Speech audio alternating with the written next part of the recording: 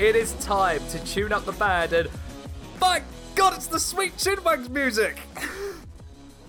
It is time for another episode of the Sweet Chinwag podcast. I am Sam, joined as ever by Dan and Riordan. Hello there, gentlemen. Hello.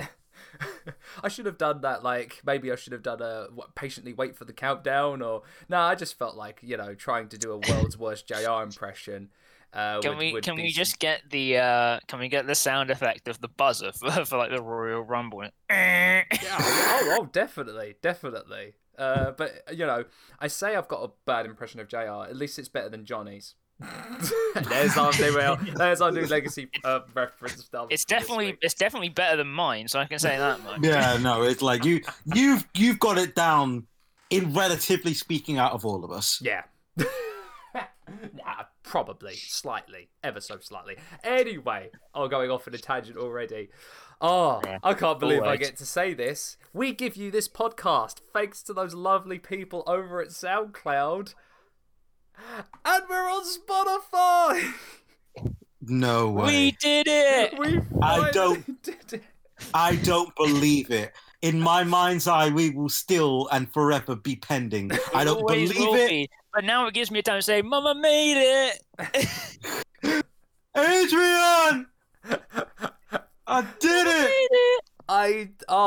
It's crazy. I can't believe it's so nice. There. And when it went up live and I saw all the episodes up, it was like, yeah. I'm so chuffed. But it's all downhill. Dude, my friend had been bugging me for ages. It was like, yo, you get your thing on Spotify, and I actually listen. Now I can go to him and say, hey, look. Exactly, yeah. Every single person I know and every family member now has zero excuse. I can now say escape us now. I can now say happily that I am on Spotify, and my father, who loves and supports this podcast, will never listen to it. But yeah, we will now then and forever be pending on other platforms. But hopefully we can get onto when one comes along, there will always be another platform for which we will be pending. Exactly. So too real, man. Hopefully this is the start. Hopefully we can get onto other podcasts. I am looking into seeing if we can get onto Google, onto Apple, and wherever you get your podcast fix from. Before we get on with this episode all about the Royal Rumble, it is time to mosey on over to visit Dan for this week's wrestling news. Dun dun dun dun dun dun. Done. Big Spotify done this time. Wrestling news. Ooh. Got some mustard going on with these ones, haven't we? this episode. The big dog has arrived on the Sweet Chinwag podcast.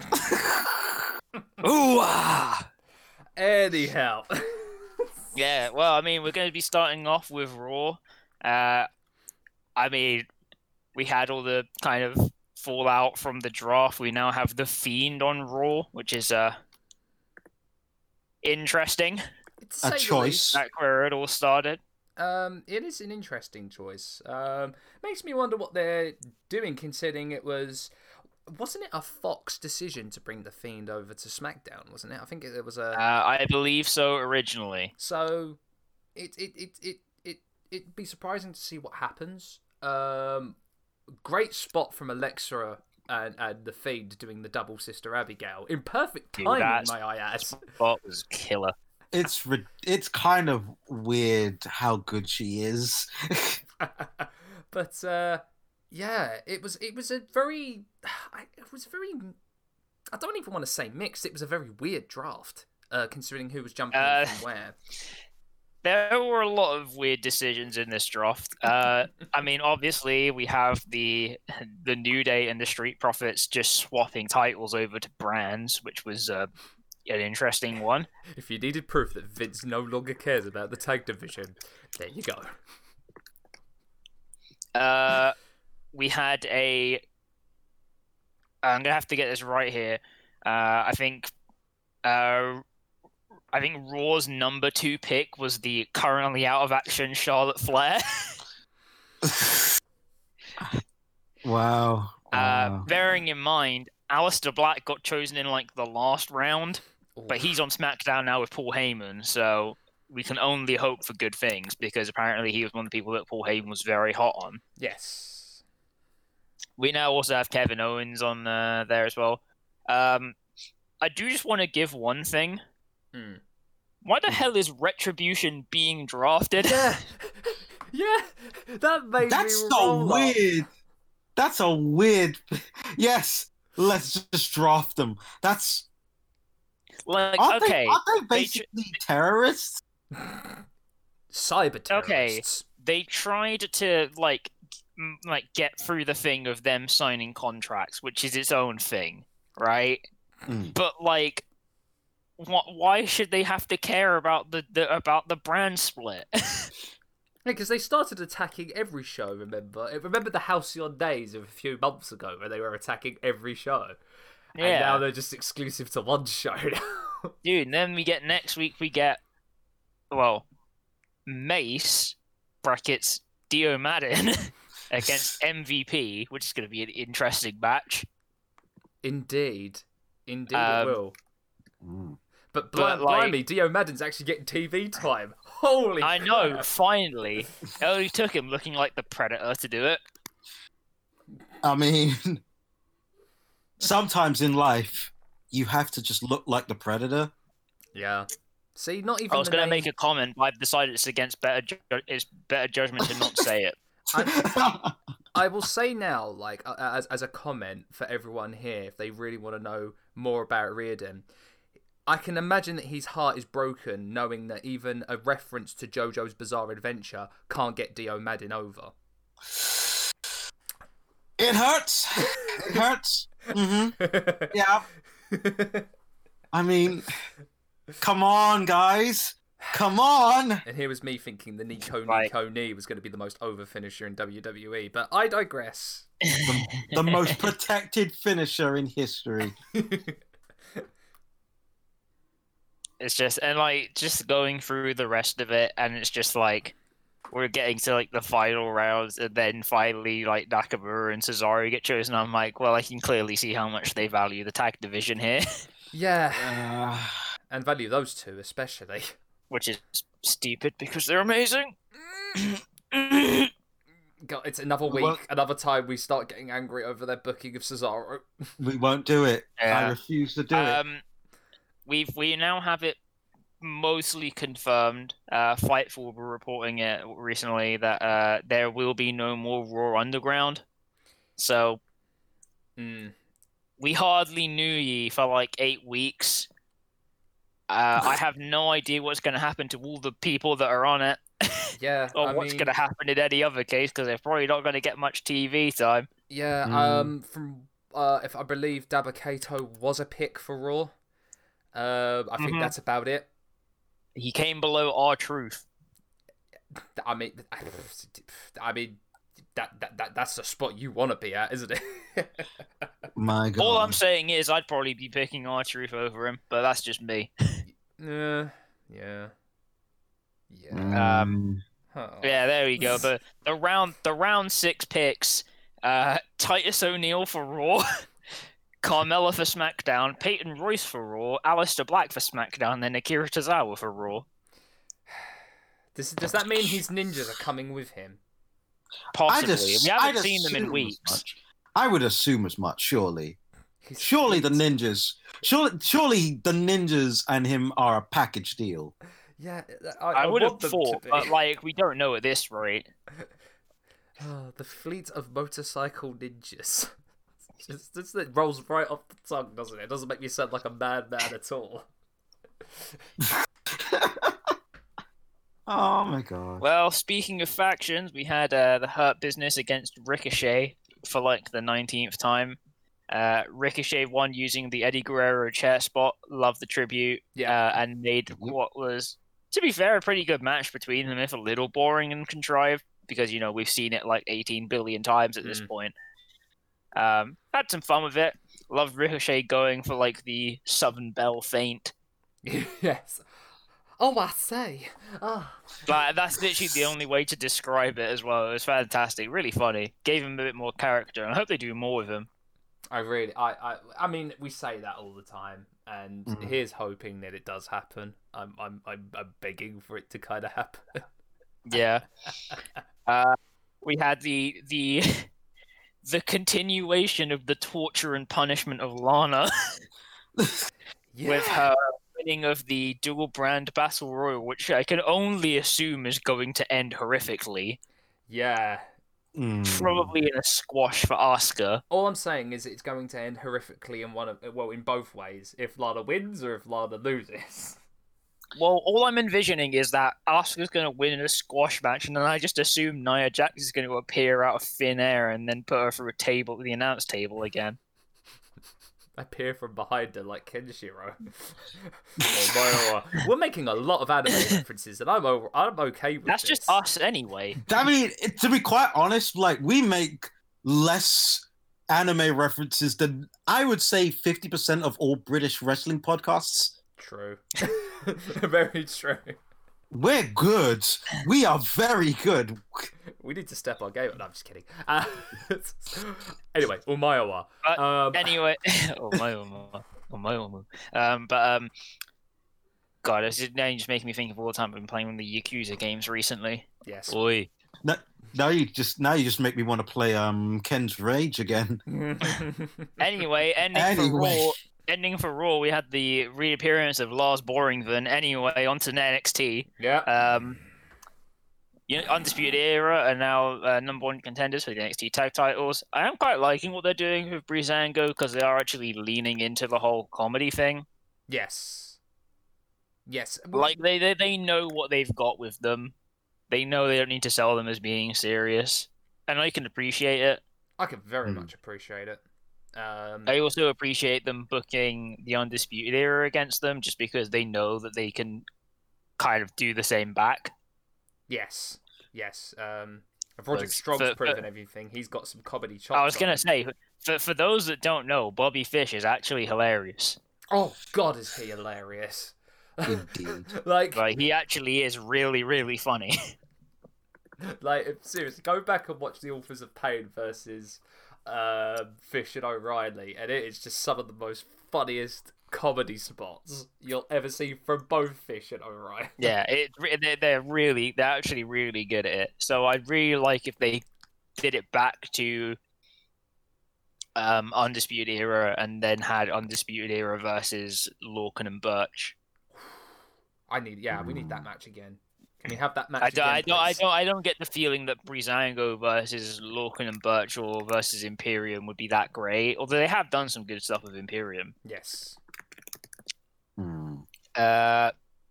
We had Raquel Gonzalez throwing out the challenge to Rhea Ripley, all four seeing them go at it again. Oh, probably at another takeover. Yes, I want to see another big Hoss women's match. Yes, please. Can I just say that, like, Rhea Ripley's, like, shoulders are now huge? Yeah, they are. Like, I saw a video, I'm like, oh my God. Oh my, like, she has, like, She-Hulk proportions right now.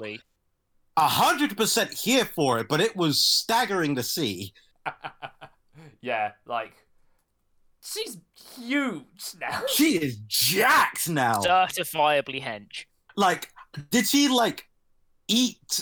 Do you think that the reason Charlotte Flair isn't on TV is because Rhea Ripley ate her? I hope so. Because that's the... Because we all know Rhea's better than Charlotte, don't at me. Oh, no. So here we are, ladies and gentlemen. We've just found out that Rhea Ripley is Kirby, confirmed. I believe it.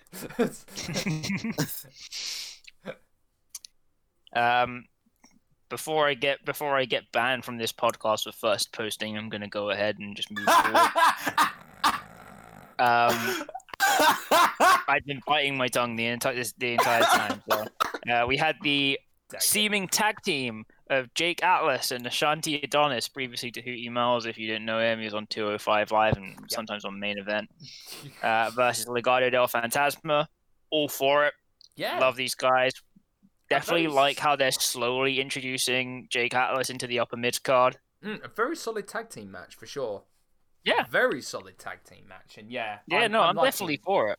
Liking what they're doing with Jake Atlas a lot. Yeah, I definitely think they've got a little bit of work to do in terms of bringing Ashanti Adonis up, but I think pairing him with Isaiah Scott would probably be the best move, like they did at TakeOver. Yeah, I want to definitely see give them a bit of time working tag team, and then they can move into the upper mid card together. Yeah, they haven't really been able to find their place, but I think with this kind of setup, they'll find it. Yeah, for sure. As we make the approach to Halloween Havoc, so excited. We had the surprising revelation from Shotzi Blackheart of the spin the wheel make a deal match. Oh my goodness, yes, another WCW gimmick coming back. Wow, man. It was interesting. Did you see the match stipulations? I only saw a few of them on the wheel, but like Boiler Room match was in there. I think was it the coal miner match? Yes, I think also, correct me if I'm right. The coal miner glove. Yes, coal miner glove. Yes, and I believe I saw a dog collar match on there as well. Yeah. I'm so hyped for Halloween Havoc, like you would not believe. It's just I just want my giant pumpkin vampire back. They've got to have the giant pumpkin. Shit, just want him back. Look, they did In Your House great, and I think the set there was just like, brilliant. You got In Your House right. I think the one thing that will make this great, purely great straight off the bat, is that you have the pumpkin. We need the pumpkin. I want the giant vampire pumpkin man. Sponsored by Snickers. I feel like I'm in a fever dream right now hearing you talk about this damn pumpkin. That's understandable, because to be honest, the set looks like a fever dream, but that's the reason it looks so good. Yes. Yes. We had the return of Toni Storm. To be fair, right, the NXT women's division is just illegally stacked. It's criminal at this point now. Like, I know people have been giving heat to the AEW women's division, and it's deserved. But, like, I don't know how they can compete, because the NXT women's division is just so ridiculous. Yeah. Like, it's amazing now. Even a few years ago, you would have said, there would have been at least like 4 to 5 women in the women's division that would probably be standouts and, wrestlers of their generation. But to have a whole entire roster of just absolute elite wrestlers, man, it's so good to see how far women's wrestling has come. Yeah. It's just so crazy that they're just working with, like, we're looking at the title picture now, and we're looking at, like, 6 or 7 people that could easily be champion. Yeah. It's absolutely ridiculous. Just to continue with NXT, and we're bringing it over to our home NXT UK, just briefly to talk about the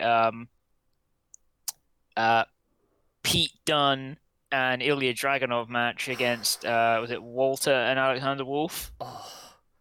Now, there's one bit I want to mention from this, and it's the goddamn chop that Walter did to Ilya Dragunov. That chop resonated around the entire arena. Yeah. Oh my god. He caught that clean, and then some. If there is one thing you need to know about the rivalry of Dragunov and Walter, in Germany especially, is that Ilya Dragunov's chest looks like tenderized meat by the end of every encounter. I'm surprised it isn't caved inwards. All I'd say is if you want to search on Google, type in Ilya Dragunov versus Walter chops, and you will see the most horrible welt.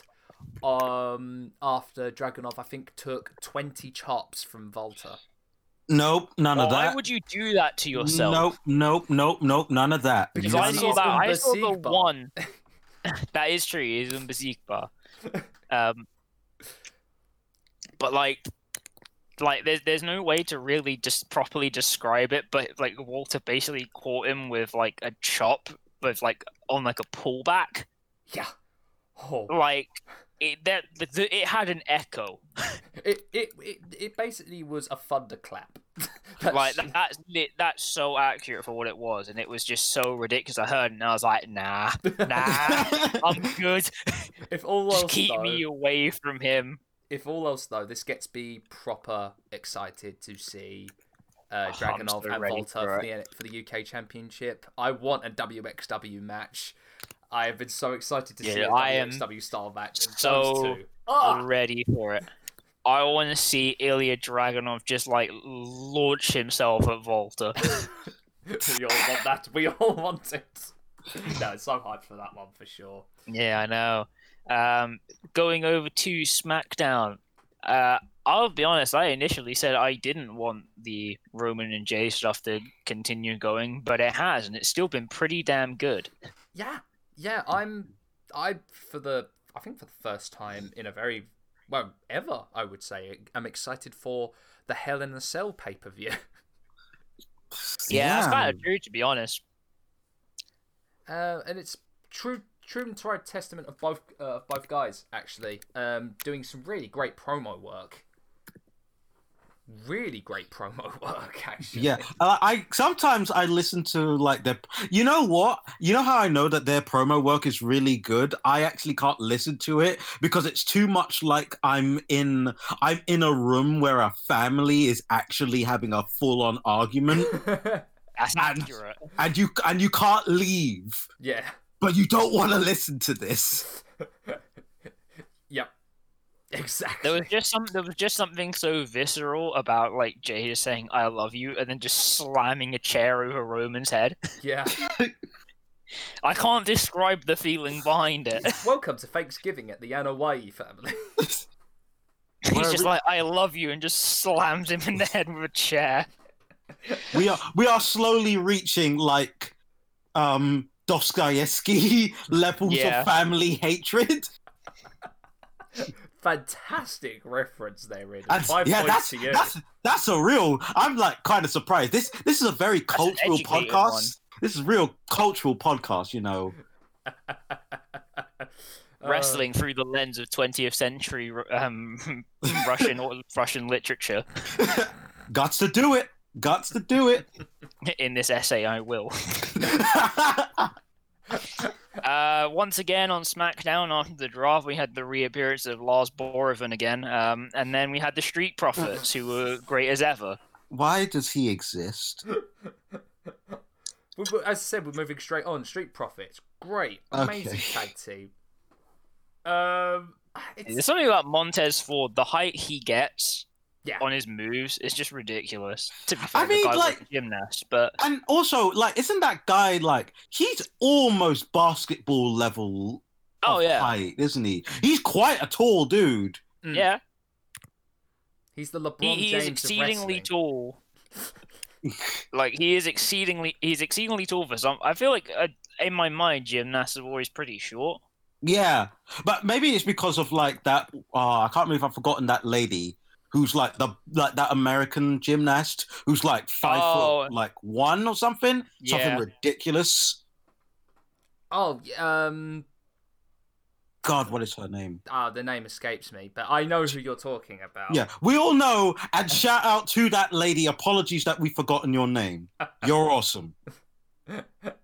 But yeah, man, like they're just so great, and like they can just kind of do everything. I'm kind of happy with them staying as tag team champions. Not that they really have many people to contest them, but that's another thing. Yeah.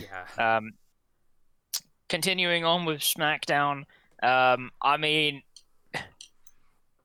can the Seth Rollins stuff just stop? Yeah. If he wants to have a feud with Daniel Bryan, I'm all for it. But can we just stop the Rey Mysterio stuff? I'm fucking done. I'm done. I'm so done with it, and I feel like Daniel Bryan was like, "Why am I here?" And during the promo where Seth was just proclamating that he should be by his side, and Daniel Bryan's just like, "This sounds dumb." I'm returning to this, really. It's just when he was there and then called the promo dumb, and I was just like, yeah. But I'm just hoping this sets up Murphy and Rollins, because I kind of want that.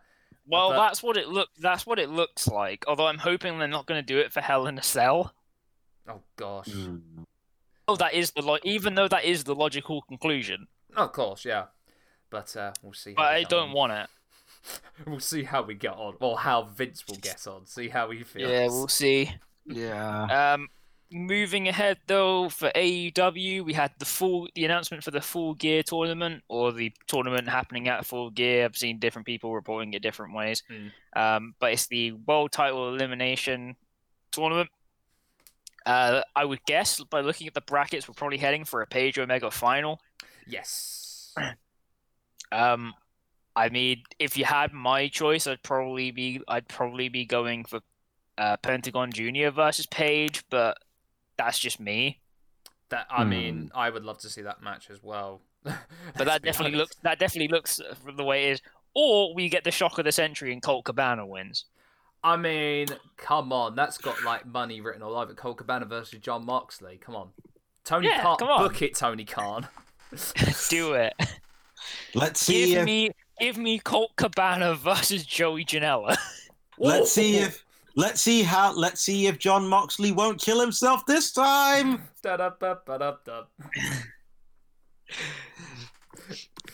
Oh my god!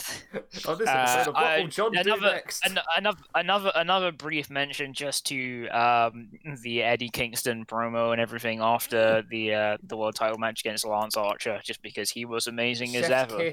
Chef's kiss, please. I know he's saying that this will probably be his last run, so please give him a run with the world title, because that man has bloody earned it from his promo work alone. Just It's been so good. Otherwise, though, going into other wrestling news, we had the announcement of the 30 Days of the Dead Man series on WWE Network, just chronicling over The Undertaker, and then the announcement of the Brothers of Destruction documentary, which will be airing in the Austin Film Festival. Looking forward to that. That sounds really interesting. Yeah, no, I'm definitely interested in it, just to have Undertaker and Kane very candidly talking about their time in wrestling together. One became a biker, the other became a mayor. It's still so goddamn weird that he's an actual politician. I feel like the more pressing thing for me is that Kane is a libertarian. Yeah, so like that is kind of weird, isn't it? I don't know why. I don't know why it feels weird to me, but it does. Even though it probably shouldn't. It's like because it's like I can't see him being a Democrat at all. Like at all. I mean, in the same vein, there was the whole thing on Twitter where people were amazed that Kevin Nash stands up for BLM, and I was like, why would you not expect that? If you know Kevin Nash, you know he's all about that. The man came out to Dr. Dre, so yeah, the man, I think, he definitely would stand up for Black Lives Matter. Dude, sure. Kevin Nash is amazing. If anything, I think he kind of truly represents the word gangster for white people, anyway. Good dude. Dude, he is out on Twitter calling people super crackers. I'm all for it. That's a real thing he's tweeted, by the way. Fucking A. I love it. Just quickly going over to New Japan. It was then over for J1, and we now know that Kota Ibushi has won the A block. Yeah, and he is now. I don't know if I'm exactly right on this, but I believe he is the first person to get to 3 consecutive. Yes, I believe so. Finals, which is pretty ridiculous considering his body of work in DDT Pro. Yep, exactly. But I'm happy that he's been able to make that transition and people are able to take him seriously as they should, because he is just that good. He is so good. Jay White. We're definitely in an interesting situation for B Block. Yes. In that it could be any one of Tetsuya Naito, Evil, or Sonada that win it. Yeah. The only thing I can say is I really don't want Evil to win. Look, I'll say this about Evil. the setup and the payoff of Evil turning on Naito and winning the championship was great. Do we need to see it again? I don't know. I think it could Evil be up to it. Absolutely. I think he did show that he was up to being a great heel. But I feel like momentum-wise for fans, I feel like it's more on Sonada's side than it is on Evil's side. So I would definitely love to see Sonada versus Ibushi in the G1 final. I think I feel like for me, I would like to see Sonada there, to have Sonada Ibushi, and then we get Sonada versus Naito. Yeah, I mean, would this signal the downfall of LIJ? I don't even know if I want to see that, to be honest. Well, that's the kind of thing I'm trying to think of what they're trying to build to, and yeah. I mean, like, I don't mind. I don't have much objection to Evil getting there, but it just kind of feels odd. Yeah. It feels a bit forced, if you will. I mean, that's just honestly, that's kind of sometimes New Japan storylines in a nutshell. But yeah, that is pretty true. But I'll wait with bated breath to see what happens. And just this is just a side note thing, right? Let's say Naito wins B block, and then Naito wins against Ibushi. Ooh. What happens? Well, of course, they've got to set up who will be number one contender at that point. And given that, of course, shows are very limited, and finally, especially with the last show, they've managed to get fans into shows, which, by the way, is an amazing achievement, especially with this year. It is incredible. Kudos to New Japan and to indeed the Japanese government for having such a good mindset and plan. Good on you for having effective disease control. Good on you guys for actually having a plan. So that can't go understated, but it'll be interesting to see if that is the case in the scenario that happens, what they will do to decide a number one contender.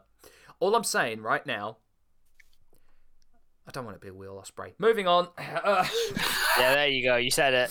There it is. My only other comment was just going to be, and then Okada appears and then wins. I mean, honestly, I won't mind that because I love Okada, but I don't care. But even I get annoyed sometimes by Okada winning all the time. Lol, Okada wins. How could you say that about our Lord and Savior Okada? Wait, hang on, there's money falling from the sky. Oh, I love there's money falling from the sky. And with that, we are done with the news. Awesome. Done. All right. Okay, before we get on with the Royal Rumble, I need to go to Recommendation Corner, and not me doing it, but Dan, I'd like you to announce our Recommendation Corner for this week, and indeed, another little exciting news for us. Yes. This week's recommendation from Recommendation Corner goes to the lovely people over at Super Kicks Apparel. If you don't know who Super Kicks Apparel are a relatively new UK-based clothing company that have a wrestling theme, and they've lovingly given creators the chance to be affiliates with them. And we've been fortunate enough to get a place with them. And so we now have our own lovely affiliate code, which is code CHINWAG. If you use that at checkout, you get free shipping on all your deliveries. So remember, that is CHINWAG, CHINWAG, for free shipping on checkout. Real talk. It is astounding to me that we have a code. Oh yeah, I know. It's wow. Crazy. It's crazy. When you've made it when you start getting things like this. So yeah, man, that is. Honestly, thank you so much, Super Kicks. I know you're a very, very new company, just started out, but seriously, to have us on board with this sort of thing is it's awesome, and I personally cannot thank you guys enough for that. Absolutely. So happy at this. And with that, let us get on with this episode all about the Royal Rumble. I feel like we need to start this one out with an immediate Pokedex on what the Royal Rumble is. So, Riordan, would you like to do our Pokedex entry on the Royal Rumble? Oh, I'm so glad you asked. The Royal Rumble is a is relatively simple. The basic Royal Rumble is an over the top, which is very, very important. The only way to win is to get your opponent over the top of the ropes, where both feet must touch the ground. If they touch the ground, they are eliminated. And wrestlers would come in through about like 2 minutes. Is it meant to be 2 minutes? It feels very random. 2 minutes in kayfabe. Yeah, 2 minutes in kayfabe time, where wrestlers enter the Royal Rumble. You start with 2 men, and they keep coming in every 2 minutes and can only be eliminated if they go over the top rope. So that is the Royal Rumble in a nutshell, or in a Pokédex entry, I should say. Thank you very much for that, Riordan. Thank you. So, on this episode, we're going to basically talk about the history, the meager beginnings of it, some of our favourite Rumbles, some of our favourite Rumble moments, and some of our favourite Rumble... I say favourite Rumble a lot. Competitors as well. So let us take a trip back to 1988. There's a creative meeting between Vince McMahon and one of his most trusted people, Pat Patterson.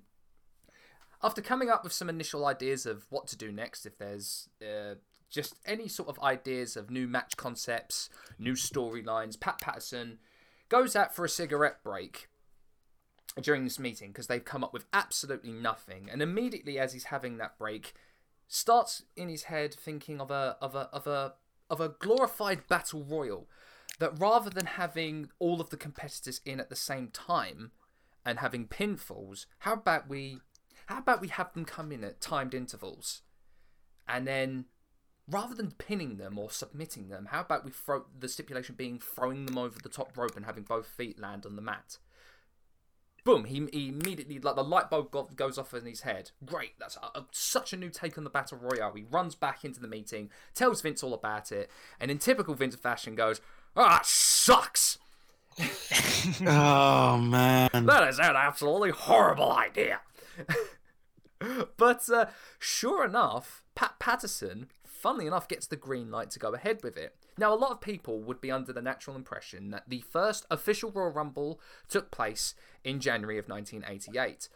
But as of course, with all of these new concepts, that isn't necessarily the case. As a matter of fact, the first, I guess you would go quote-unquote, official Royal Rumble took place on the house show circuit. Now, as most people know, if you've looked back on our previous episodes talking about the ladder match between Shawn Michaels and Razor Ramon on the Intercontinental title episode, we know that concept of that match, still fairly new, took place in the house show circuit, so they could build up kind of what they could do, spots, how they would go about the stipulation of the ladder match, and so the Royal Rumble, there was a one time it took place in a house show.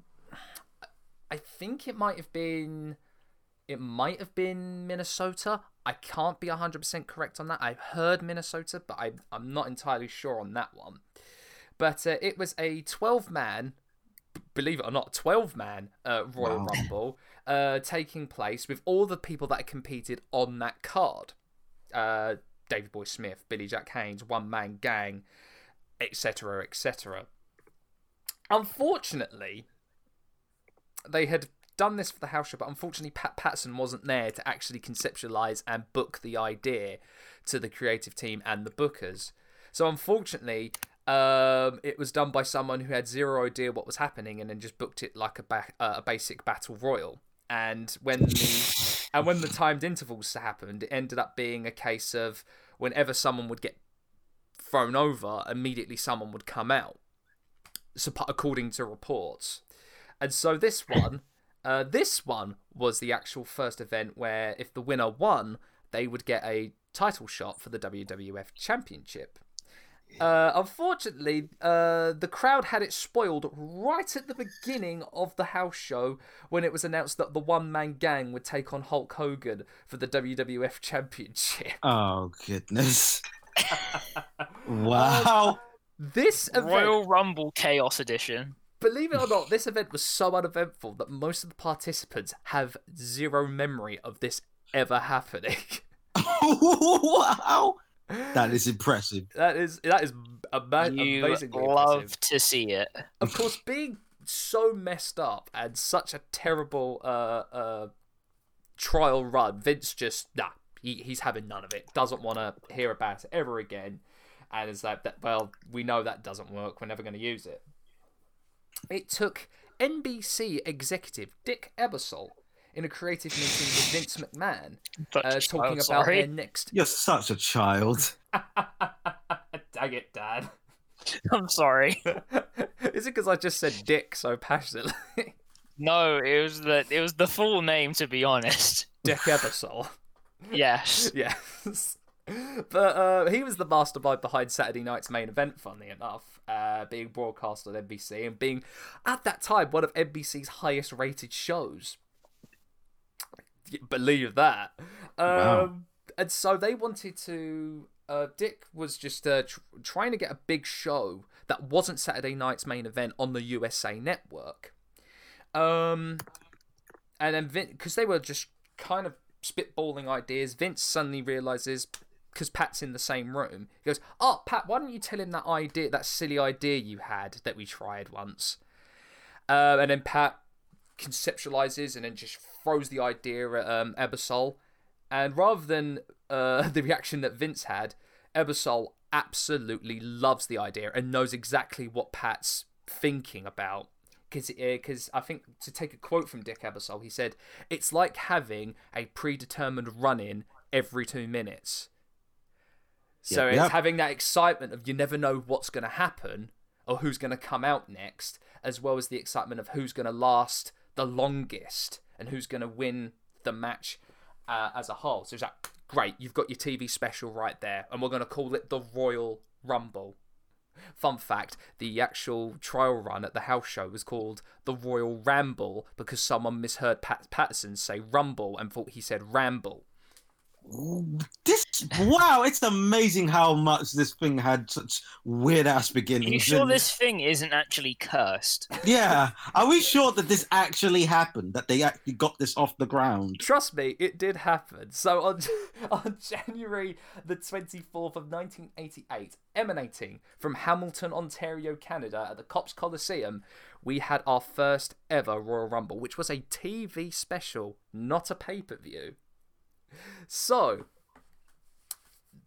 I mean, this shows you, right, how weird this one was. So, rather than having 12 competitors, this was jumped up to 20, and it was not the main event. Would you like to know what the main event of the very first Royal Rumble was? What was it? I know, I can't remember what the actual participants are, but I do know what the stipulation was. Yes. The stipulation was a 2 out of 3 falls match. Yes. It was the Islanders. I do remember that. The Islanders, Haku and Tama, versus the Young Stallions, Paul Roma and Jim Powers. Wow. Wow. That's a decision. That is certainly a decision. I mean, having Haku in the main event is like, well, mind you, he probably beat up several people before he asked to be put in the main event. And you know what? That wouldn't surprise me if that was the case. That's probably why it was the main event. Exactly. But in this, the very first Royal Rumble, I assume that you two actually know who won the very first Royal Rumble. 5 points in trivia if you know who won. All right. So I do know this. I'll go with Riordan first if you know it, Dan. Who won the very first Royal Rumble, Riordan? I actually don't know. Ooh. Dan, would you like to tell him? It was Jim Duggan. Yes, Hacksaw. Oh, yeah, Jim it was Duggan. Hacksaw. I did know that at one point in time. Yeah, very first winner was entry number 13 in that Rumble. And didn't last very long after that, pretty much. As soon as most people came in, they were eliminated. Boom. Jim Duggan wins. Gets no prize at the end of that, by the way. Yep. He doesn't get any shot for the WWF title at all. Amazing. Okay, and so thus starts the Royal Rumble, and in '89, the number of entrants jumps up to 30, and as what we know as the kind of basic Royal Rumble that we all know and love, flourished from there. Big John Studd won that next year. Then Hulk Hogan would win it a couple of times, and yeah, and then sooner or later we'd end up having the match for the WWE title at WrestleMania. Of course, shortly then Ric Flair would go on to win the Royal Rumble from number 3 and then be crowned the WWF champion. Yeah, I was just saying, because I remember there was the one where they had the Rumble match to decide who was the champion, which was an interesting idea. It was a very, very interesting idea for sure. And so, yeah, before we get on to our favourites of Rumble history, would you like some little stats and statistics? This is going to be very fun. This is going to be very fun, I can tell. Okay, so thank you to smarkoutmoment.com for all of these stats and records about the Royal Rumble. So, number 27 is considered the luckiest number, with the most Royal Rumble winners at 4. But number 24, 28, and 30 are close with 3 apiece. Now, do you know who is the only person to win the Royal Rumble twice at the same spot? I want to say Stone Cold Steve Austin, but I might be wrong there. I'm gonna go for Batista. You are correct, Dan. Batista is the only person to win the Rumble from the same spot twice at number 28. Of course, he did that in 2005 and 2014. Yeah, was it 2014? Yeah, he should have never. Yeah. It was that 2014 Royal Rumble, which never should have happened. Yeah. 2007 and 2008 are the only times the same number has won in succession, which was number 30. When adjusted for inflation, Hacksaw Jim Duggan's number 13 win out of 20 wrestlers instead of 30 becomes equivalent of a number 19.5 by today's standards. Someone runs in between 19 and 20. And now, when adjusted for deflation, Alberto Del Rio's number 38 win out of 40 wrestlers translates to number 28.5 by normal standards. And if you wanted to know about the greatest Royal Rumble, when adjusted for deflation, Braun Strowman's 41 translates to 24.6. Can we get the irrational Royal Rumble where people just appear at random points in time? It's like an entrant number 27.98. Oh, it's the Terminator. Yeah. Okay, so when you factor in all current Rumble winners, the average winning entry number would be number 19.989, or if you want to round it up, number 20. So, statistics have shown that the entries number 1 to 10 have produced 8 winners, number 11 to 27, and number 21 to 30, 23. That's if you count number 38 and 41 from the bloated Royal Rumbles, that I'll call them. Yeah. Right. The bonus Rumbles. Would you like to know the total eliminations of most people throughout the history of Royal Rumble and what the current list from top to bottom stands at? Yeah, because I know that like the list is actually kind of weird at a certain point. Okay, so the most eliminations in total, Kane stands at 42 or 43. It depends on. I think it might be due to the big bloated Royal Rumbles, but for definite I will say 44 for convenience sake. Undertaker is second at 40. Shawn Michaels stands there a joint second at 40. Steve Austin is fourth with 36. Big Show with 32. Roman Reigns joins him at 32, as well as Triple H, funnily enough. Braun Strowman is 30 eliminations. Hulk Hogan is 27, along with Randy Orton at 27. John Cena has 25. Brock Lesnar has 24. And Edge has 20. Now, the WWE doesn't recognise Kane's one elimination from the 96 Royal Rumble. And this is the reason why I've just seen this. It's because he was under his Isaac Yankem character. But I'm actually kind of surprised that Brock Lesnar is so low. Yeah, especially considering this year's Royal Rumble. I think the number went up dramatically because of the 2020 Royal Rumble. Doesn't he have the Does he have the? He might not have the overall, but I think he has the most now in any Royal Rumble. I'll get to that in a second, Riordan. So for women's most eliminations in total, Charlotte Flair stands top at 9. Mm-hmm. Bianca Belair and Shayna Baszler joint second with 8. Nia Jax has 7. Alexa Bliss has 5. Michelle McCall also has 5. And so does Natalya and Ruby Riott. We get to most eliminations in a single match. Braun Strowman and Brock Lesnar share the top spot with 13 eliminations. Roman Reigns has 12. And Kane had, of course, for the longest time since the 2001 Royal Rumble, had that record at 11. Yeah, I was going to say, I figured someone had probably broken it, but I just remember Kane having 11, that being like the record for like however many years. For a while. Now. For a long while. Would you like to know the fewest eliminations, the wrestlers with the fewest eliminations to actually win the Royal Rumble? Oh, that's a very interesting one, yeah. All right. The 2 wrestlers that have the fewest eliminations that win the Royal Rumble is joint at 1. Vince McMahon in 1999, throwing Steve Austin over the top rope, and Randy Orton. I believe. I believe, if memory might serve me correct, please do correct me if I'm wrong in the comments. I think that might be either a very recent Rumble, or it could have been the one in 2006 where he 2007 when he eliminated. No, I can't remember. No, I think it genuinely might be a more recent Royal Rumble. That'd have to be one where he was like the last competitor in, right? Yeah. I think so. That would have to be 2007. Because 2006 was it going to be either Rey Mysterio? Correct me. I was going to say, are you sure it's not 2009? It might be 2009. Yeah, because that was the one that he won. I know he won that one. Would you like to know as well before we get off? I mean, I could go on for stats for the longest time if you guys want me to go on for stats. Dude, I love these like stupid stats because I know I have my one. Would you like to know the total longest cumulative?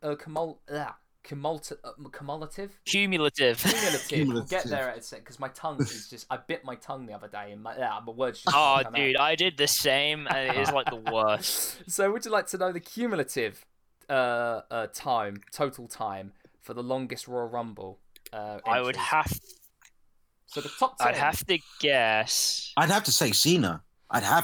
Surely. It stands with Chris Jericho at 4 hours, 59 minutes, and 33 seconds. Fucking hell, Chris. Rey Mysterio is second with 4 hours, 1 minute, and 54. Yeah, Jericho's got a massive gap between first and second there. Yeah, there's a big gap. Triple H third with 4 hours and 50 seconds. The number 20 is The Rock at 1 hour, 58 minutes, and 2 seconds. I'm just thinking about that. He's only 1 hour 58 seconds. 1 hour 58 minutes. No, 58 minutes 2 seconds. Yeah, 2 seconds. That's actually kind of ridiculous. That's under 2 hours in Royal Rumbles. Yeah, and considering that man has won the 2000 Royal Rumble as well, says a lot. Because I would chalk that up to the fact that The Rock, whenever he would be in Rumbles, was usually at the tail end of the Rumble. Yeah. That's because it's like save the best till last to get everyone hyped up. Exactly. You get the pop. Yeah. You'll be pleased to know, Riordan, that Kofi is in this list as well. He sits right nicely in the middle at 2 hours, 33 minutes, and 3 seconds. Most of those time, he's just doing handstands and crazy spots. Makes sense. That's what we love. For the women, Natalya, for total Rumble time, is at 1 hour, 36 minutes, and 18 seconds. Yeah, I believe that. Charlotte Flair is second with 1 hour 16. Ember Moon is third with 58 minutes. Now, hell yes. Would you like to know who is the Iron Man of the Royal Rumble? Of a single Royal Rumble, who is the longest guy in that ring? If I had to guess, If I had to guess, Big Show. I'd probably say, uh,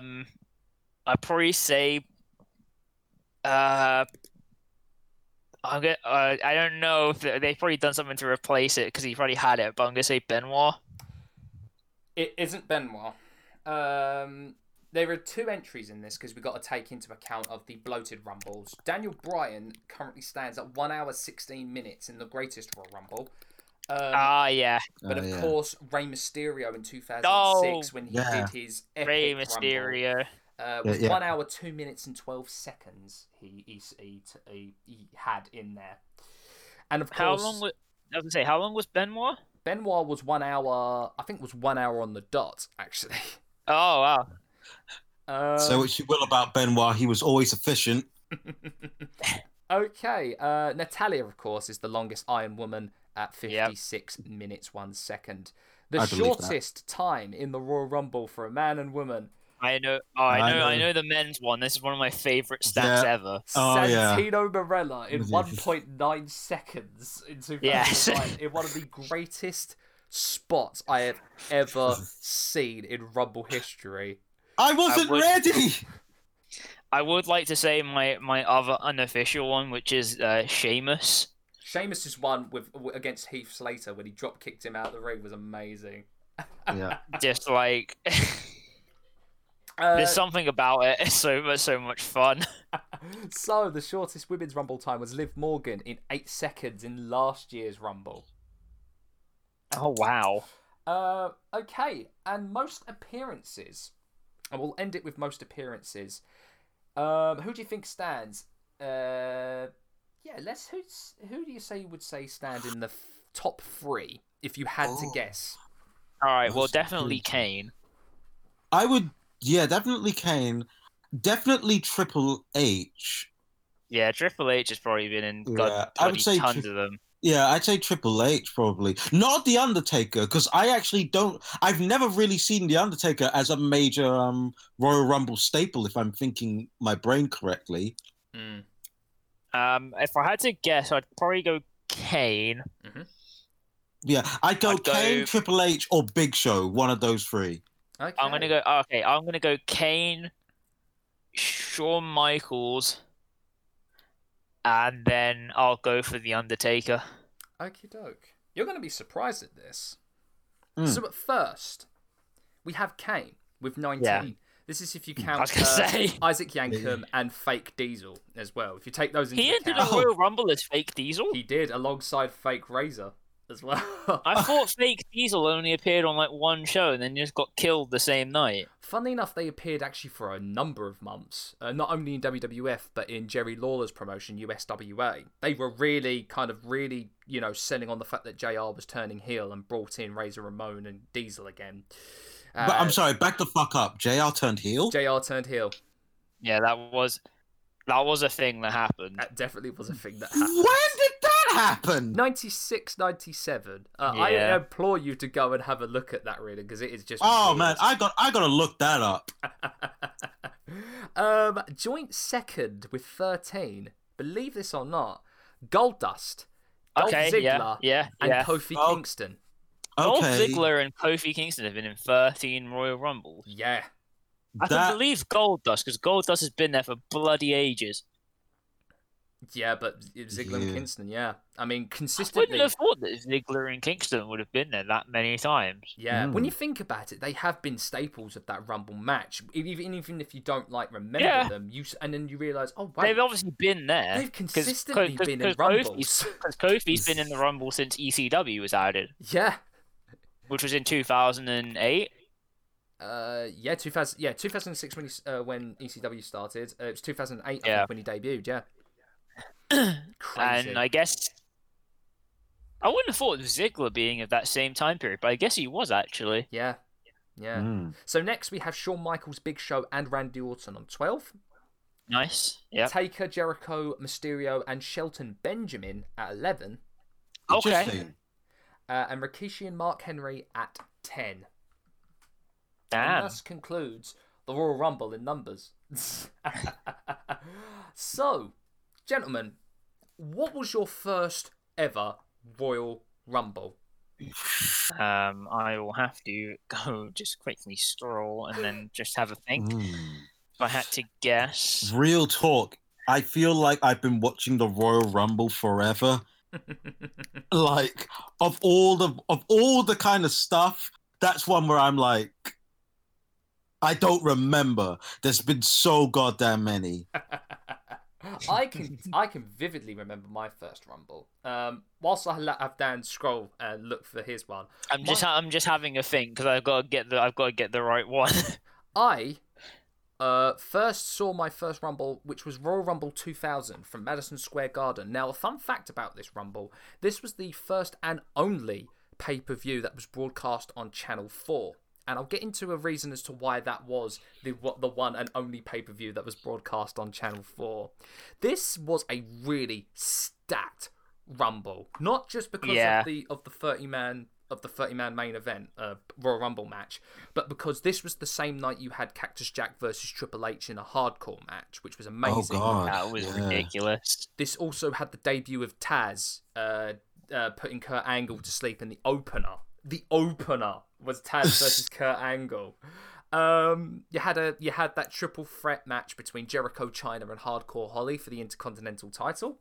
That match was so good. And the reason why Channel 4 never broadcasted anymore was because there was a bikini contest with all the divas, and Mae Young made her appearance and stripped naked. Yes. Ah, yes. That's the reason why Channel 4 didn't broadcast anymore. God bless you, Mae Young.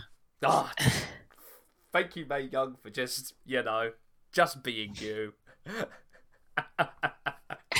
But no, there were some amazing moments in the Rumble match itself. I remember when Scotty 2 Hotty, Grandmaster Sexay, and Rikishi as Too Cool were all in the ring, and it was just those three, and then they started doing the dance number. Hell yeah! And then Rikishi eliminated both of them. Thank you, Rikishi. You had Bob Backlund making his return after a few years of being out. Oh God, yeah. Too much to JR's shock and horror. He's like, what the hell is Bob Backlund doing here? What I really liked about this Rumble as well was the set, because they used the short entranceway that the Garden has, which is a really iconic look. And it just looked like a very dark and dingy alleyway where they would come out of. They made it look really good, that set design. Oh, how could I forget as well the amazing tag team match of the Dudleys versus the Hardys, when of course Jeff did that table spot off of the stands of MSG. Honestly, great Royal Rumble, and it's so iconic for me to watch that, because my eldest brother also had recorded it onto a VHS tape, and I would constantly watch that over and over again. That's fair.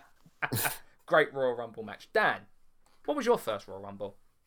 So my first Royal Rumble was actually Royal Rumble 2003. Ooh! Oh, the one where Brock Lesnar won. That's a good one. Yes, it was. That's a great Royal Rumble. And I mean, it was really, really good. They had some interesting matches on it. I can say that much. But it did have some matches I really like, which was the Brock Lesnar versus the Big Show. Ah, yes, because Brock had to go up against him. Because he had to have a match Show, to get wasn't into. He? Yeah. He was to get entrance into the Royal Rumble match. Do you remember that? I do also very vividly remember the Dudley Boys versus Lance Storm and William Regal. The Un-Americans, yes. Which was interesting. It had the god-awful Scott Steiner match with Triple H. Oh, God, yeah. We've talked about that. We've talked about that on the previous episode. Go watch our Triple H episode for that one. Listen. I should know the product. But yeah, we will never know the product. Yeah, that's one hell of a match. It did have the amazing Kurt Angle versus Benoit submission match, though. That was a great match. Which was just like incredible. My goodness, I'm just looking at the listing of the entrants here. My goodness, we've got a who's who of names here. Christopher Nowinski at number 3, Bill DeMott at number 9, B Squared, which was Bull Buchanan, but he had a rap gimmick and was John Cena's lackey at number 11. Can confirm that was the case. Maven at number 26. But you know what? I'll get back to Maven because he had an amazing moment that I like to talk about when we get there. Is it the time when he got clattered over the head with a chair by the Undertaker? Yes, we'll definitely get to that one for sure. Yeah, I mean, Jamal, I'm not going to try and. I'm not going to try and insist that this is the exact moment it happened, but I believe this may have been my formal introduction to Tajiri. Oh, yes. I also very, very vividly remember Test clearing house. Yes. Right, say what you will, right, about, big hoss wrestlers, but there is one thing that we all know, is that Test had one of the best damn big boots a big guy ever had. Oh, my God. Oh, yeah, no. He had one of the best big boots I've ever seen. Yep. Okay, so I've looked it up, and I've narrowed it down, actually. As I believe that this will track. I actually watched two back to back, both years. Mine was 2001 and 2002. Oh, what great oh damn! What great rumbles to watch. Because I'm looking up like the posters, and I'm like, no, it's those ones because I remember those posters. I do remember the Royal Rumble 2001 poster. Yes, I do like that. So meaning that like in the back of my mind, I got to watch Drew Carey go into the Royal Rumble match. Hell yeah, you did. This was, of course, the Rumble as well that saw Kane do his massive run of eliminations. Yeah. We also saw the Honky Tonk Man get absolutely twatted with a guitar and then thrown over the rope by Kane. I'm sorry. I'm just looking at Rumble 2002 and I saw a match that I completely forgot, but I do recall happening. We also saw R-Truth as K-Quick in this Rumble as well. Yeah. As we mosey on over to Royal Rumble 2002, which, by the way, again, this one is a really, really underrated Rumble, in my opinion. Not a lot of people talk about this Rumble, as well as the match as well, but I will get to the match again in a moment. But yes, do you remember in this Rumble we had Ric Flair and Vince McMahon for the controlling stake of... Was it the controlling stake of WWF? Or it might have been the next... It was something like that. But Ric Flair defeated Mr. McMahon by submission in a street fight. And then we had Jericho as undisputed champion defeating The Rock. Dude, but can we talk about Spike Dudley and Taz versus the Dudley Boys? This was a hell of a match. My God. I remember this. I remember this happening. This was a match. Because it was such... I remember it initially happening and getting so confused. Yeah. It's a heck of a match. It is just like boom, boom, boom, boom, boom, boom, boom. I mean, yeah, everything's happening like 2 billion seconds. When you get 4 guys that made that broke their teeth in ECW, you're gonna get this, really, aren't you? You know what? For a second, I thought you meant literally broke their teeth, and I was like, yeah, that tracks. To be fair, that's accurate. No, it reminds me of the horrible spot where Spike goes to do I think at the time it was called the Dudley Dog, but I always call it the acid drop because it's the acid drop. Like that's what it's called. Come on, let's go. Little Spike Dudley. But I remember it had the spot where he was gonna go and do it, and then like Devon just like fucking throws him out of the ring, and he just lands on the floor, and it's horrible. He splats on the floor, and just he lands like straight on his ass. It's not good. It ain't great at all. I think the camera angle was perfect as well because you just see Spike disappear. Yeah, he just goes out of frame, and then you just see him on the floor, and I'm just like, oh no. Okay, so let's talk about them. Some of our favourite Rumbles and favourite Rumble moments. Okay. Okay. I'm glad you brought up 2002 because I want to start off with, of course, one of my favourite spots purely on crowd reaction alone was when Maven, who had just won Tough Enough, can you remember Tough Enough? Yes, I can. Goes in and sees that the Undertaker is the sole kind of like person in the ring. He has just eliminated the Hardys. Now, if you remember, Taker and the Hardys were in a bit of a bitter rivalry at this time. Yeah.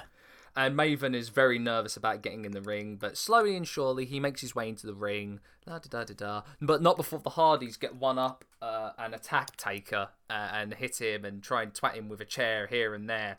But Taker clears house and then gets them out of the ring, and he's just trash talking them whilst he's against the ropes. Maven, out of nowhere, drop kicks him right in the back and eliminates the Undertaker to an enormous pop, like a huge pop. But the thing that makes me laugh about it is then when Maven, great character work from Maven as well, is when he realises what he's done and then goes, oh shit. I will now simply die. Yay, I eliminated the Undertaker. Oh god, I eliminated the Undertaker. I'm going to die respectfully. And thus begins 5 or 6 minutes of Maven being eliminated and then being twatted with a chair and then thrown into a hot dog stand in the arena. Can I just say, it is one of the dirtiest chair shots I've ever seen.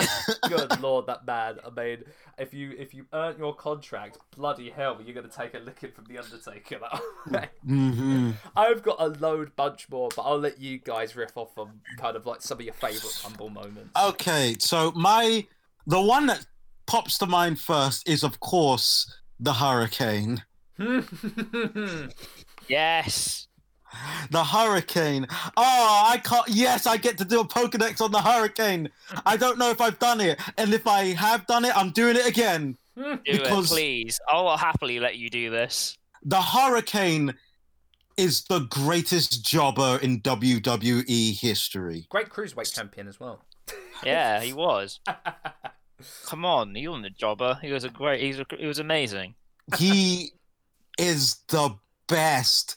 Because I am a superhero guy, I was always going to love this dude whose gimmick was that he was a superhero called the Hurricane.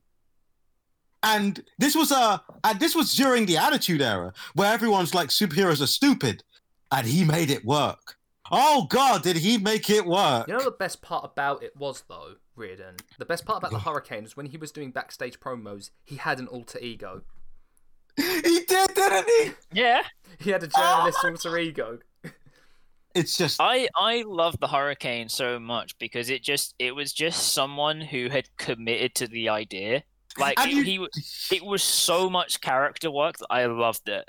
And you know that he knew his shit and loved his shit. Oh yeah, no, but by all means, for anyone that's listening to this, if you are a wrestling fan, I highly recommend follow Shane Helms on Twitter. He's amazing. He is great. Shout out to Shane Helms. You are the best. Shane Helms is like incredible. And I would just like to say this: on record, the Hurricane has beaten The Rock in a match. Yep. He has. Second of all, in the Royal Rumble 2002, it took both Stone Cold Steve Austin and Triple H to eliminate the Hurricane.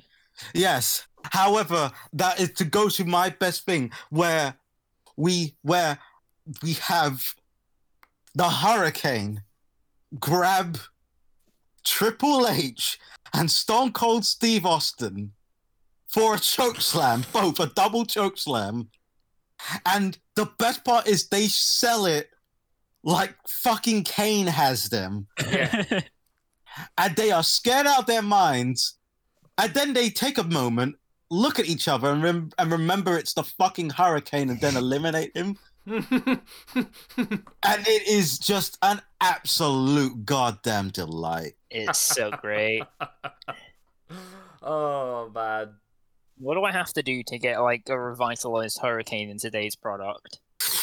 I have been real talk, Dan. I have been waiting. I have been waiting for so long for the Hurricane to come back. Like, can we get like one of the Lucha guys to just like revive the Hurricane? Honestly, you know what I've been waiting for? I have been waiting for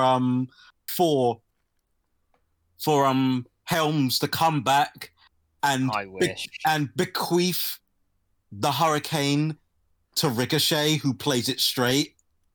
Oh, oh, You know what? I'm kind of all for that. I have been waiting for Ricochet to become the second Hurricane, but actually be like a legitimate, like, because the Hurricane became like a jobber to the stars kind of thing. Like, but I've been waiting for like Ricochet to actually be a contender as the Hurricane for so fucking long.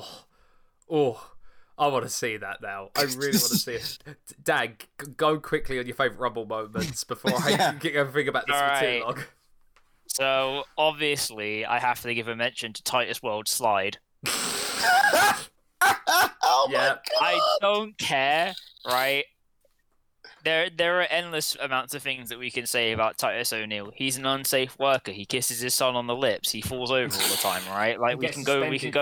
He gets suspended for jostling with Vince, but Yeah, right. We can go through plenty of things, but like, if there's one thing that man is good at, it's falling over at the perfect time. Yes. And like, for those who don't know what Titus World Slide is referring to, it's the greatest Royal Rumble in Saudi Arabia. Titus O'Neil is announced as part of the greatest Royal Rumble, and he's running down to the ring like everyone is. They want to get in there as fast as possible. And as he's running down there, he trips over and slides underneath the ring. Now, underneath the ring is not a clear space. There's like cabling and like pipes everywhere. This dude slides perfectly underneath, misses everything. Everyone's like, man, is he okay? He gets out, he's fine, and just gets like I'm pretty sure he gets instantly eliminated. No, I think he gets audibly and visibly pissed and starts just wailing on someone. Yeah, but it is one of the greatest moments ever, just because you could not have planned it. No, and There's it's like when we say the world slide, if you haven't seen it, we mean like a perfect penguin slide disappears. Oh yeah, he fully goes on his chest like for a solid 10 yards. Yeah, I think it is quite amazing. What really adds to it is Corey Graves' commentary as he's hyping up Titus O'Neil, saying he's had meetings and dinners with wealthy Saudi princes and influential people, and he goes, and he just slipped. He just slid under the ring, and he can't contain his laughter, and he's pissing himself laughing. Yeah, it's definitely got to be Titus World Slide. It's got to definitely be up there. That's fair. With funny moments, I'm going to have to bring it back, and I know we've mentioned it on a previous episode as well, to the Royal Rumble 2005, and indeed the ending of Royal Rumble 2005, when Batista and this was going to be my other one. perfectly and harmoniously hit the ring, or hit the mat at the exact same time, and of course, the very infamous moment of Vince McMahon looking very pissed, throwing his jacket down, sliding in the ring, and tearing both quads. And proceeds like a spoilt brat of a child, shouting at people sitting down. Because everyone in that arena has no idea what the hell is going on. No, I think like that is so great. It's such a great botch, and but because it's like no one knows what's going on, but they play it so damn well. Oh yeah, no, they play it straight the entire time. That you like, and credit to the referees, honestly. Yeah. Oh yeah, hell yeah, absolutely. Because they play it so perfectly that it just looks like it's a fully planned thing. It's crazy. You know what the best part, and this is the only time I'll ever give credit to Kevin Dunn and the camera crew, is that they actually do get a zoom in and a great shot of the moment Vince realizes, oh fuck, what have I done? As he's sat there just going, oh fuck. Ah shit. This day just keeps getting better. Oh man. Other moments. Let's talk, I guess, for a little bit about Kofi's amazing moments. Because that man has moment after moment after moment after moment. I'm not going to consider this an official Pokedex, but I'm going to do it as a reference thing. Kofi Kingston's Royal Rumble exploits. A man who is very good and very in control of his body, doing everything he can to violate and exploit the important rule both feet must touch the floor. Now, here's the thing. Throughout the history of the Rumble, there have been guys that have done this. Well, John Morrison that one time jumped. Yeah, from John Morrison's done it. From the table to the ring apron. Naomi's done it. Casey Catanzaro did that amazing thing where she kind of skinned the cat on the ring post and then kind of like handstood, scissored the ring post and then just flipped herself up. Yeah. Skinned and then just like scurried up the ring post. But that was such core strength, man. There's a reason why she was American Ninja Warrior. I'm never gonna have. A reason why she was American Ninja Warrior there, and that kind of no. But no, Kofi, the originator, and possibly the greatest of. Oh, he's the perfecter of the art.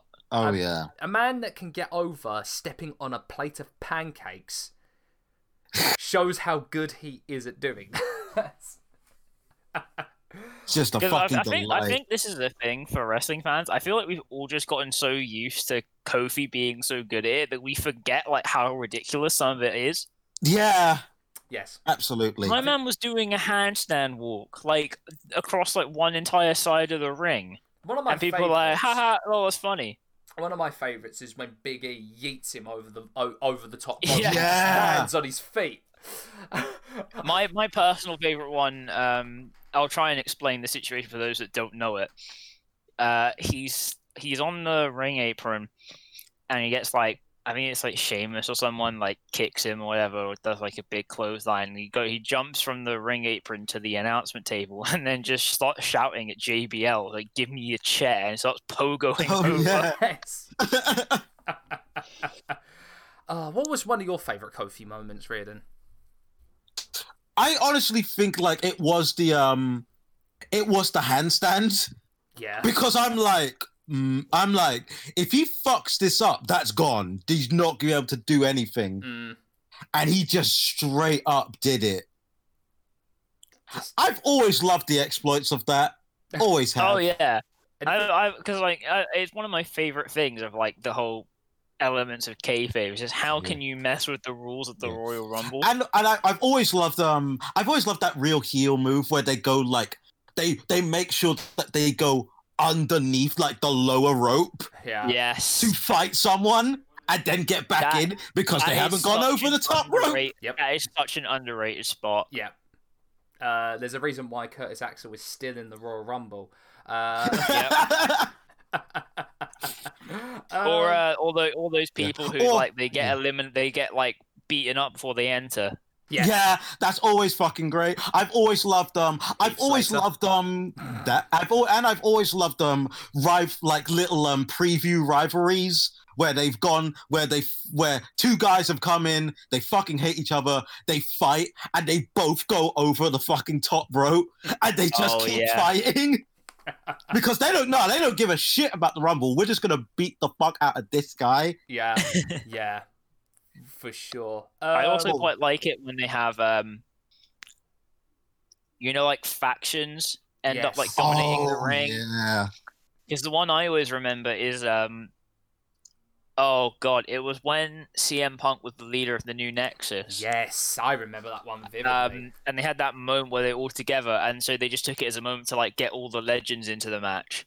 Yes, yes, indeed. Which I will say is one of the best pops that Booker T ever got. Oh, absolutely. Oh yeah. Oh, that's also a great one. That's also a great one where like Booker T on commentary gets called up, and he's like, "Oh, well, shit. All right, I better go." And then he still fucking had it. Oh god, he was still great. Like that one Royal Rumble match, it's literally just like you hear Booker T's music and he comes down and just has like he literally has like one, like maybe not even a minute to like get to like be really hot in the match, but like the crowd is just living for it. Absolutely. I'm glad you brought that up because it comes to a nice segue of what are some of your favourite surprise entrants in Rumble history? Oh, fuck. You know what? We keep doing it because he keeps popping up. But I have to say Chris Jericho because of specifically Chris Jericho with the introduction of the light jacket. Yeah. Oh, dude, yeah, I love the light jacket. I keep saying I want one of them. Fucking hell. this like just when it comes to like his music, and then the lights come down, and everyone's going like, "Wait, why is the lights going down?" Oh god, that fucking light jacket was just the most bossest thing in that history. jacket. I loved that surprise entrance because I know a lot of people love to speculate of when Jericho's coming back when he takes breaks here and there, but I think that one was just so damn surprising because no one knew that Jericho was coming back. And so when you heard that and saw it, wow, what an ovation. What was the And that also as a little consequence of that, there was that moment where he stopped. Which, despite me fucking loving the countdown music, there was just that moment where he just simply like the lights would come down. He just have his jacket on, turn around, and just be and that was it. Yeah, because he's amazing. Holy shit. I'm just trying to think what it was. It wasn't the most recent Royal Rumble. It was the previous one where Edge returned. 2010. 2010. Yeah. When I think it was he had an Achilles injury that really took him out for a very long time. Yeah, that's right. That was a hell of a reception he got on that one. Dude, that return was so damn good. And then, of course, his other one, the most recent one.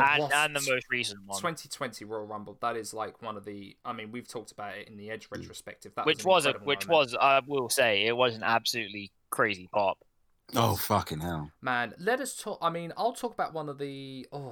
I guess one of the lesser known ones, or ones that won't get brought up, is Mr. Perfect in 2002. He got a hell of a reception. After being gone from the company for so long, of course, after being in WCW since the late 90s, the pop he got was incredible. And it looks like he was like one of the last few in that Rumble as well. So, that was an ovation and a half. And by the way, he had really great matches with Brock Lesnar. When he's returned into the WWE. So if any of you want to see that, I think he did a couple of house shows. He may have done a couple of TV tapings as well, I believe, because I swore that I've seen a match against him and Brock. But go and watch those. John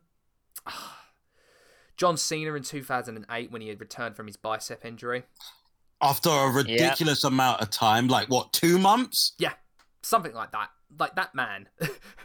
Like fucking Wolverine energy. I think, say what you will about, and I know a lot of people do say a lot about John Cena, but you can't deny that he got a pop. He got one. And you know what? I think it was his entrance was fucking great because that was one of the times where the ring, where like the ramp to the ring was very short. That would have been. I think that was MSG as well. I think that was. Yeah, that was MSG. And he just kind of stands there, cap down, and then once his music pops, head up, I'm like, you gotta hand it to him. You gotta hand it to him. Damn him. Damn him for being so goddamn good in recovering from I wanna ask you a separate aside question. Who is your favorite random Rumble entrant? Oh, my favorite random one. Just like any random wrestler or person who was featured in a Rumble. Can I be honest? I'm going to go back to 2000, and it is... I'm going to have to say it was Bob Backlund because of Jim Ross's reaction.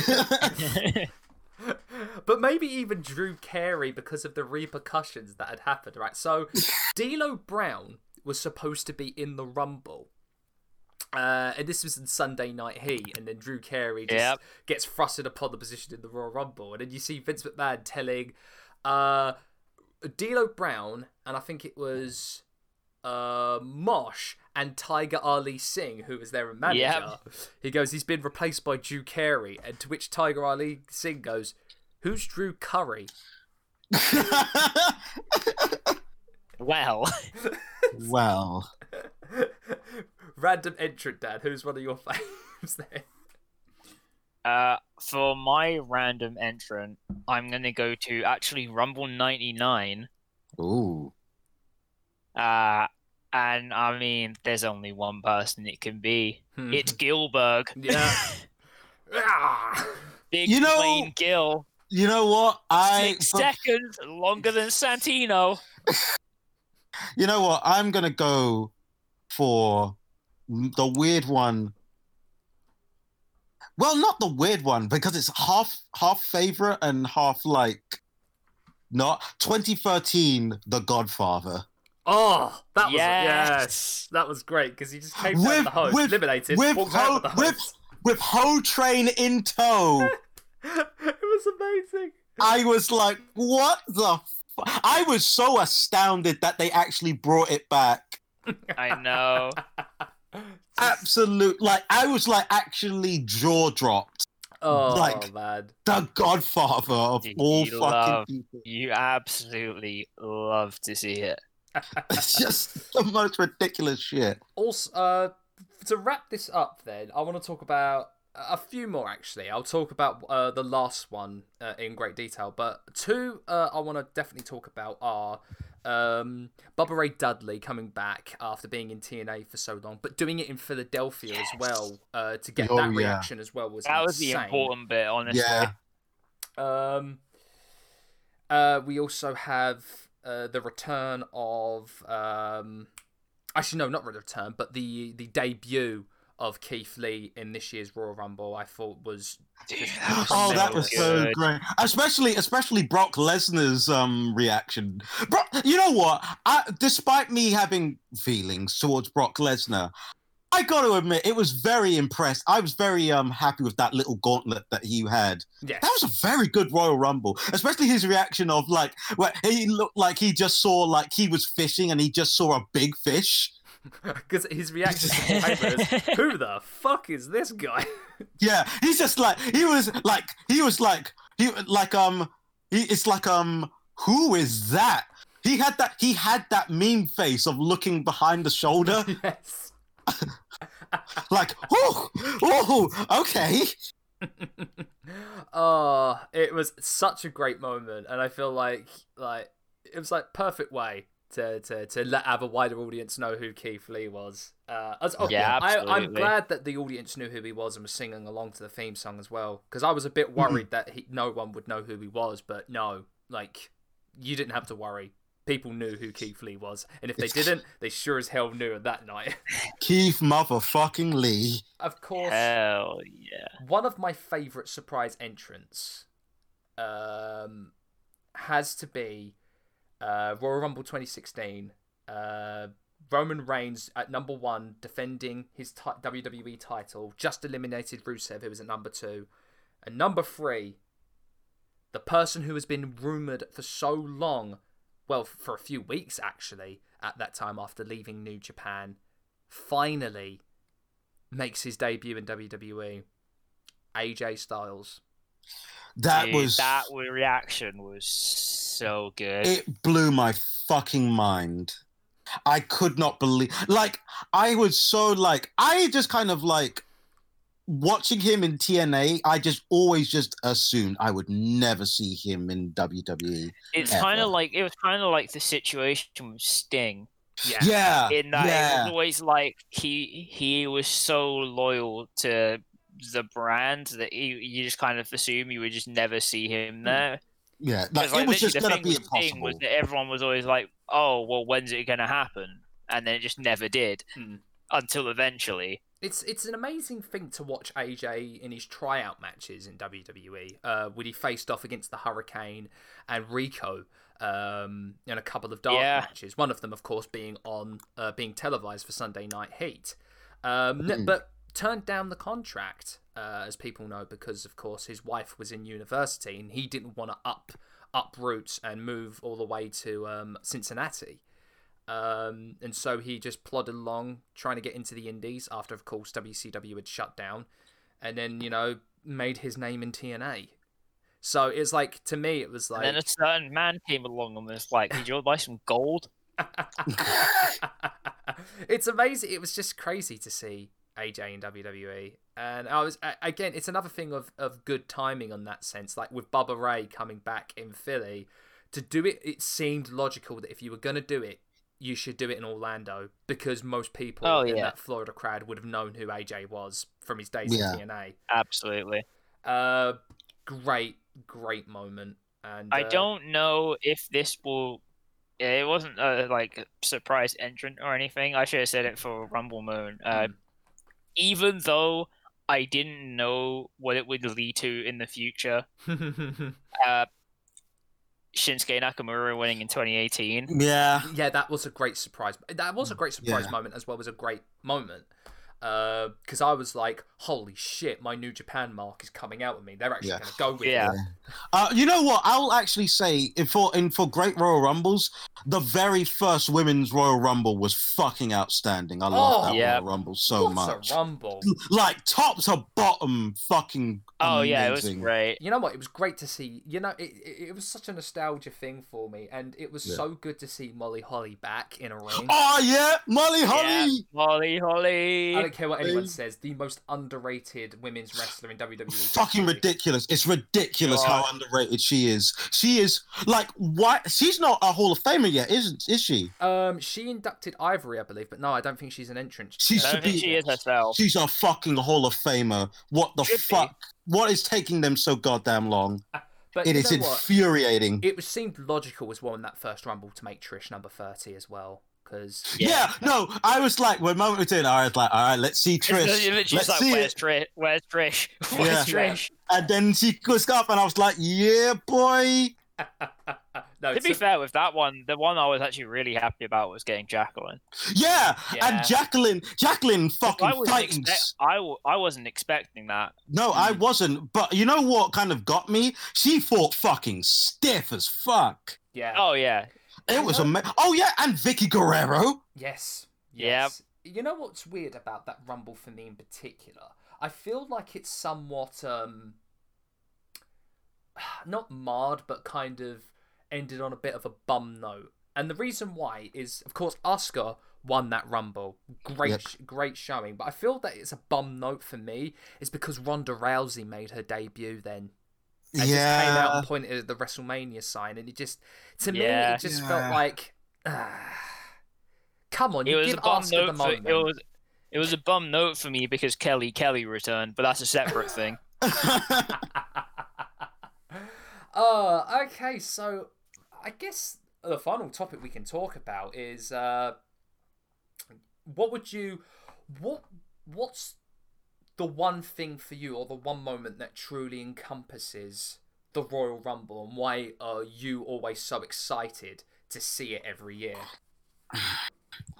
Do you know what? It's so fucking stupid. The buzzer. I know that's a weird thing, but there's just something about that countdown where everyone is. You know why?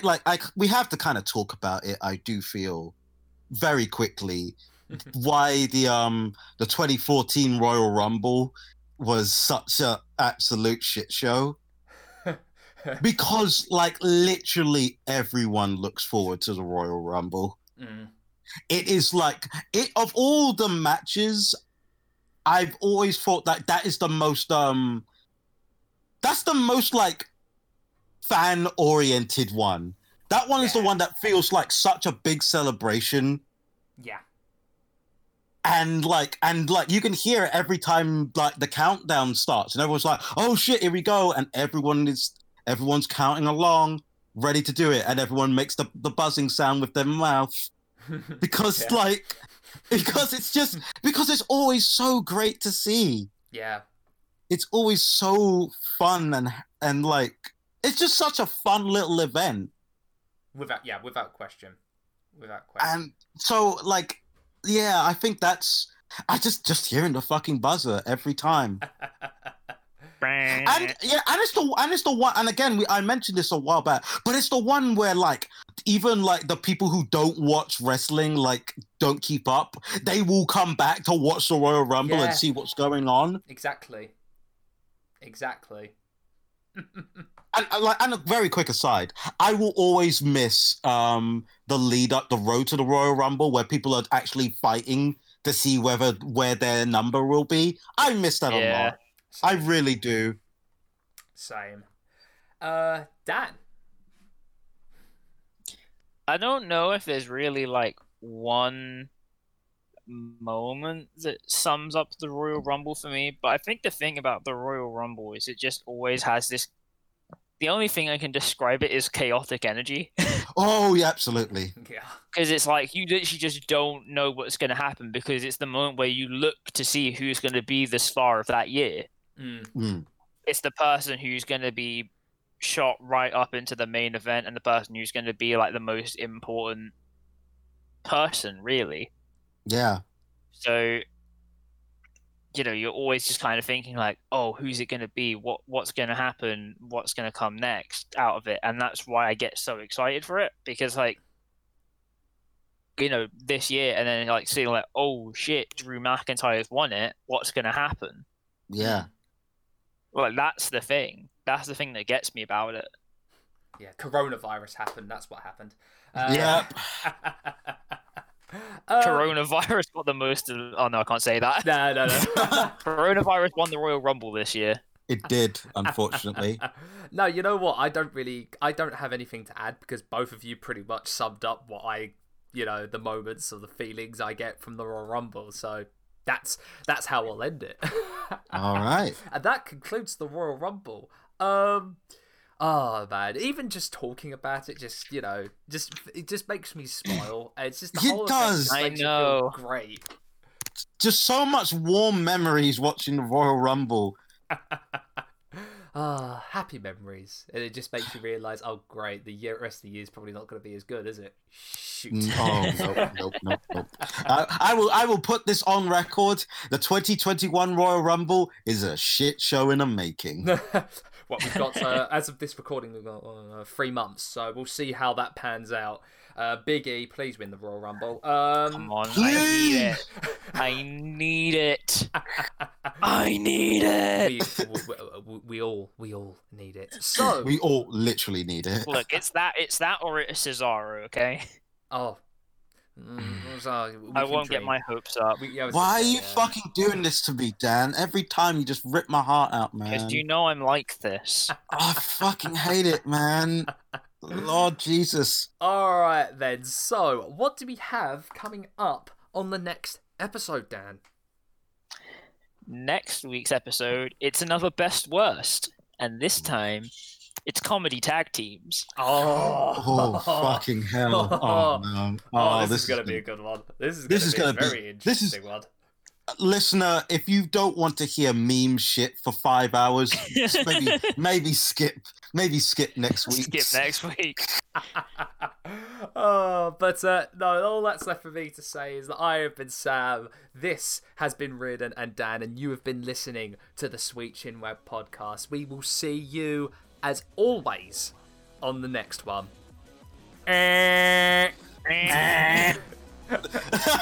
We all had the same idea.